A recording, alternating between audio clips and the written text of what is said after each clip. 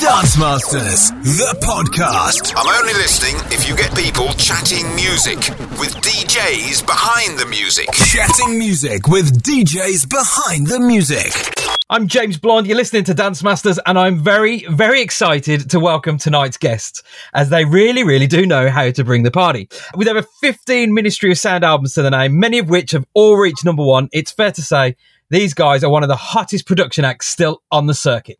Known as the Kings of Mashup, we welcome the Cut Up Boys, Nick and Matt, to the show. Woo! Hello, James. Hey, James. It's great to have you here. So, nice to see you. Splendid. Thank you very much. So can you tell me how the Cut Up Boys project first came about? We were both quite involved in the sort of Bournemouth clubbing scene and, making rave records, drum and bass house, sort of in that scene, making various dance tunes.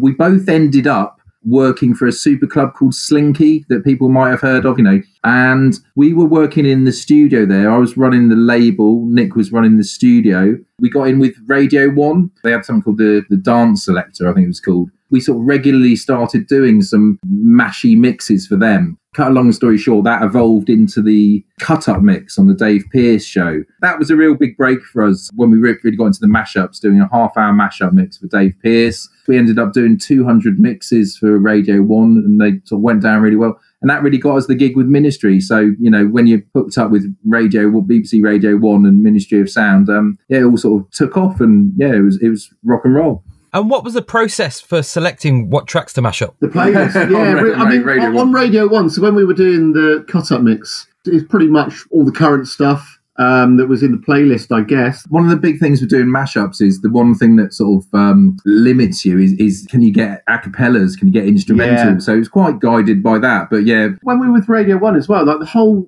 sort of mashup thing was a bit of a grey area at that time. It was a little bit naughty almost, wasn't it? If you know what I mean. So getting acapellas and stuff was quite tricky. That was back in the ancient old days where a lot of people didn't know what a mashup was. And then so with Ministry, we had a bit of a wider choice. Although one limitation on them is because Ministry have got all these sort of political differences with the major labels, we couldn't license anything from Universal, Sony, EMI, Virgin. So that's generally about 90% of recorded music. That's it. So basically stuff on Ministry's catalogue or independent labels. Yeah. But, that's still a hell of a lot of music and a lot of really good music. I mean, the other problem was artists and labels letting you use the music. I mean, the first track on the first album, Mashup Mix album, was Liberty X mashed up with Cheryl Lynn. And, we thought the whole project was going to be a bit dodgy because the first track on the first album, Liberty X issued a cease and desist notice on Ministry of Sound. That was on track 1, album 1. And they ended up paying thousands of pounds to Liberty X to actually use it. It's got to be the stupidest sort of music to make. Not only is there no money in it, when you do it properly and license it properly, every track has at least 2 artists, both who want full payment for the use of it. So obviously, at that point, you were predominantly producing and in the studio. And then from there came the live show where you got to go out and perform live and DJing. Do you have a preference to either performing live or producing in the studio? I think we sort of enjoyed both. It's great to go out and play live because then you can kind of see that there is a reaction to what you've been doing in the studio. That's because right. You spend a lot of time in the studio and, you're not 100% sure whether things are really working or not. But when you actually get to play them out live, you can see the response, instantly. Both myself and Nick, we were very much not the DJs. We were the producers because, we weren't really sort of seeking a career in DJing, but kind of happened as a byproduct. Yeah, you're making no money out of making mashups. We built quite a big profile up through Radio 1 and Ministry, and you end up getting offered decent money to go and DJ. So we really got into it and really enjoyed it. And I'd have to say, I think we thoroughly enjoyed the DJing. Actually, it was brilliant. Well, it's not a lot not to enjoy. Yeah, fantastic. Do you have an all-time favourite DJ? Oh gosh, that's an interesting question. I suppose it must be you, Nick. You're my favourite DJ. Do you know what? That is irony. I can tell you a DJ who I'm going to give a shout to, who I absolutely adored, who really you never hear get mentioned. I don't know whether you've heard of him, James. A guy called DJ Lewis, No. And he was old school. Yeah, he DJ'd for the Orb. If people who went to see the Orb would often have seen DJ Lewis before the Orb. And I mean, I just thought he was incredible, and everyone else thought he was incredible, but he never really sort of on to too much. I'd have to give a shout to lots and lots of resident DJs, actually, because many's the time, all the sort of clubs, unis, and that we've been to, the resident DJs often are absolutely awesome. That's a very nice, noble point of view. But no, it's really true. We often made the point that when we went to gigs, no one smashed it like the resident. We'd often feel bad going on after something. They would have it so smashing, so definitely. Rocking. And you feel quite bad. And then you'd see sort of big name DJs almost get pulled off the desk. I mean, I have to say, you've got to give credit to people like, if I had to pick sort of, a big DJ, you have to say someone like sort of Carl Cox. James Blonde. James Blonde's the master. That would be me. Is there a signature record or a go-to tune that defines your sound? There's a selection. We could do a sort of... We'll have to do a mix at some point that's just the classics that we sort of play way too much. What's that drum and bass? Ready or Not? What's all that? There's a zinc mix. There's a zinc mix of... the Fugees. Ready or Not by the Fugees. Yeah. And it's absolutely slamming. Kernkraft. We've done a mashup of Kernkraft and... Tom Kraft? Is it Tom Kraft? DJ Tom Kraft. we don't even know what they're... Yeah, the things we love playing out, they're often not necessarily tunes we love, but because we've done something that we wanted to do with them. We're not doing very well, are we, on remembering? Glad you're not a mastermind. I guess it depends. It depends what we're playing. Well, that's it. We'll play such different sets to different crowds. We'll do whole R&B sets, or we'll do whole, banging hard house and trance sets. Millions of times we've played Bon Jovi, Living on the Prayer. Last tune. That was a staple, the unis, yeah. We get fixated on certain last tunes. I think, was it Chase and Status? Chase and Status, Blind Faith. Blind Faith is a real... Rage Against the Machine. Rage Against the Machine, Killing in the Name of, that we've got a version that's mixed with Public Enemy. Rebel Without a Pause. That's just a riot starter. Absolutely aggy one. Your music collection just goes from A to Z, doesn't it, really?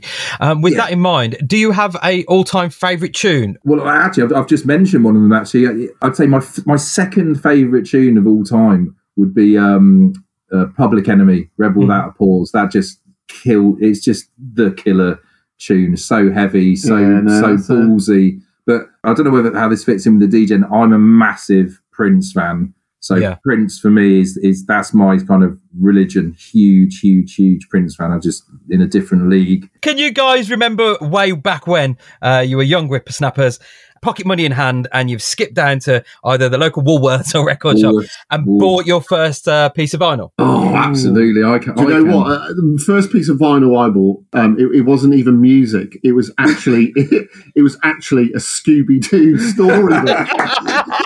It was a Scooby-Doo storybook, and it was on vinyl. And I remember Mum putting it on. I was terrified. I didn't want to play it. It was so scary. Brilliant. Bizarrely, I mean, I was a real cheesy pop boy when I first got into music, sort of, and I bought all sorts of rubbish. But freakishly, my first vinyl purchase, 7-inch from John Menzies in Christchurch, was a very cool track. Actually, that I'd still say is very cool. And it was Golden Brown by the Stranglers. Well, no, that is a cool track. Oh, what a tune it is! Yeah. That was my first. My second was the 7-inch of Flash by Queen, which was, that's all right. Still not so bad. I've gone downhill since then. Neither of those trump my Russ Abbott and Atmosphere, though. Oh yeah, love to hear you boys do something with that. I reckon we could put that over like sort of some techno tune or something. I've got a friend and he's only ever bought one record in his life, and it's Shakin' Stevens album. Oh. And he's still got that, Greg. He's still got it. That's his record. That's his record collection. Say no more. And you're still friends with him? Oh, well, yeah. Only for geographic proximity. I was going to ask you if you have a secret guilty pleasure track, but we've already covered it. Let's not even go there, shall we? That's the thing, James. We have. Imagine how bad it is.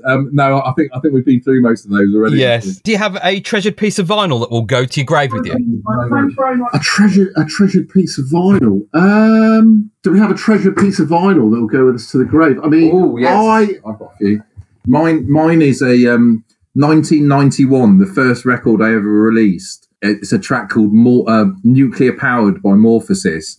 But we pressed it off a tape, and it was a terrible pressing, and had a really depressing day going around London trying to sell them with all the people in the episode going, sounds wicked, but just an awful pressing. And I think I've got the only one left in existence, but it's just really precious to me. Yeah, we've got a few like that, haven't we? Yeah, stuff that we put out that only had a few copies of, sort of thing, that we probably don't even exist anymore. I don't know whether I've got any sort of really special bits of any track. Maybe I've got a few rare Eagles 12 inches. I've got plenty of precious vinyl that's precious to me, but if you really pushed into why it's precious to me, it's because I was listening to when I was with some girl I really fancied when I was 15. We've got we had a very dear friend, very dear to both of us, passed away 5 or 6 years ago.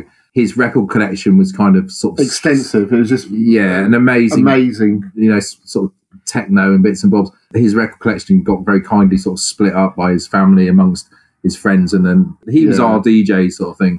When you talk about precious vinyl, that's my precious vinyl. Spreaders, I like that one. Big up Spreaders. Big up DJ Spreaders, R.I.P. Wicked. That's really cool. Now the world is opening up again. Are there any gigs in particular that you're looking forward to? Well, definitely. I think our core market now is the sort of kind of retro weekenders. Yeah, so we do these big weekends. They do them often at like holiday parks, like Butlins or Pontins or places, but they're awesome. They're like brilliant. Like 4,000 people, really unpretentious, but quite a sort of some people might say an uncool crowd, but just with all the old DJs. You see Jules, Danny Rampling. Yeah, see Danny Rampling. Yeah, Sonic, all that, those sort of people, and we love them, and they're such easy gigs to do, and they put you up and look after you. So yeah, really looking forward to those coming back on.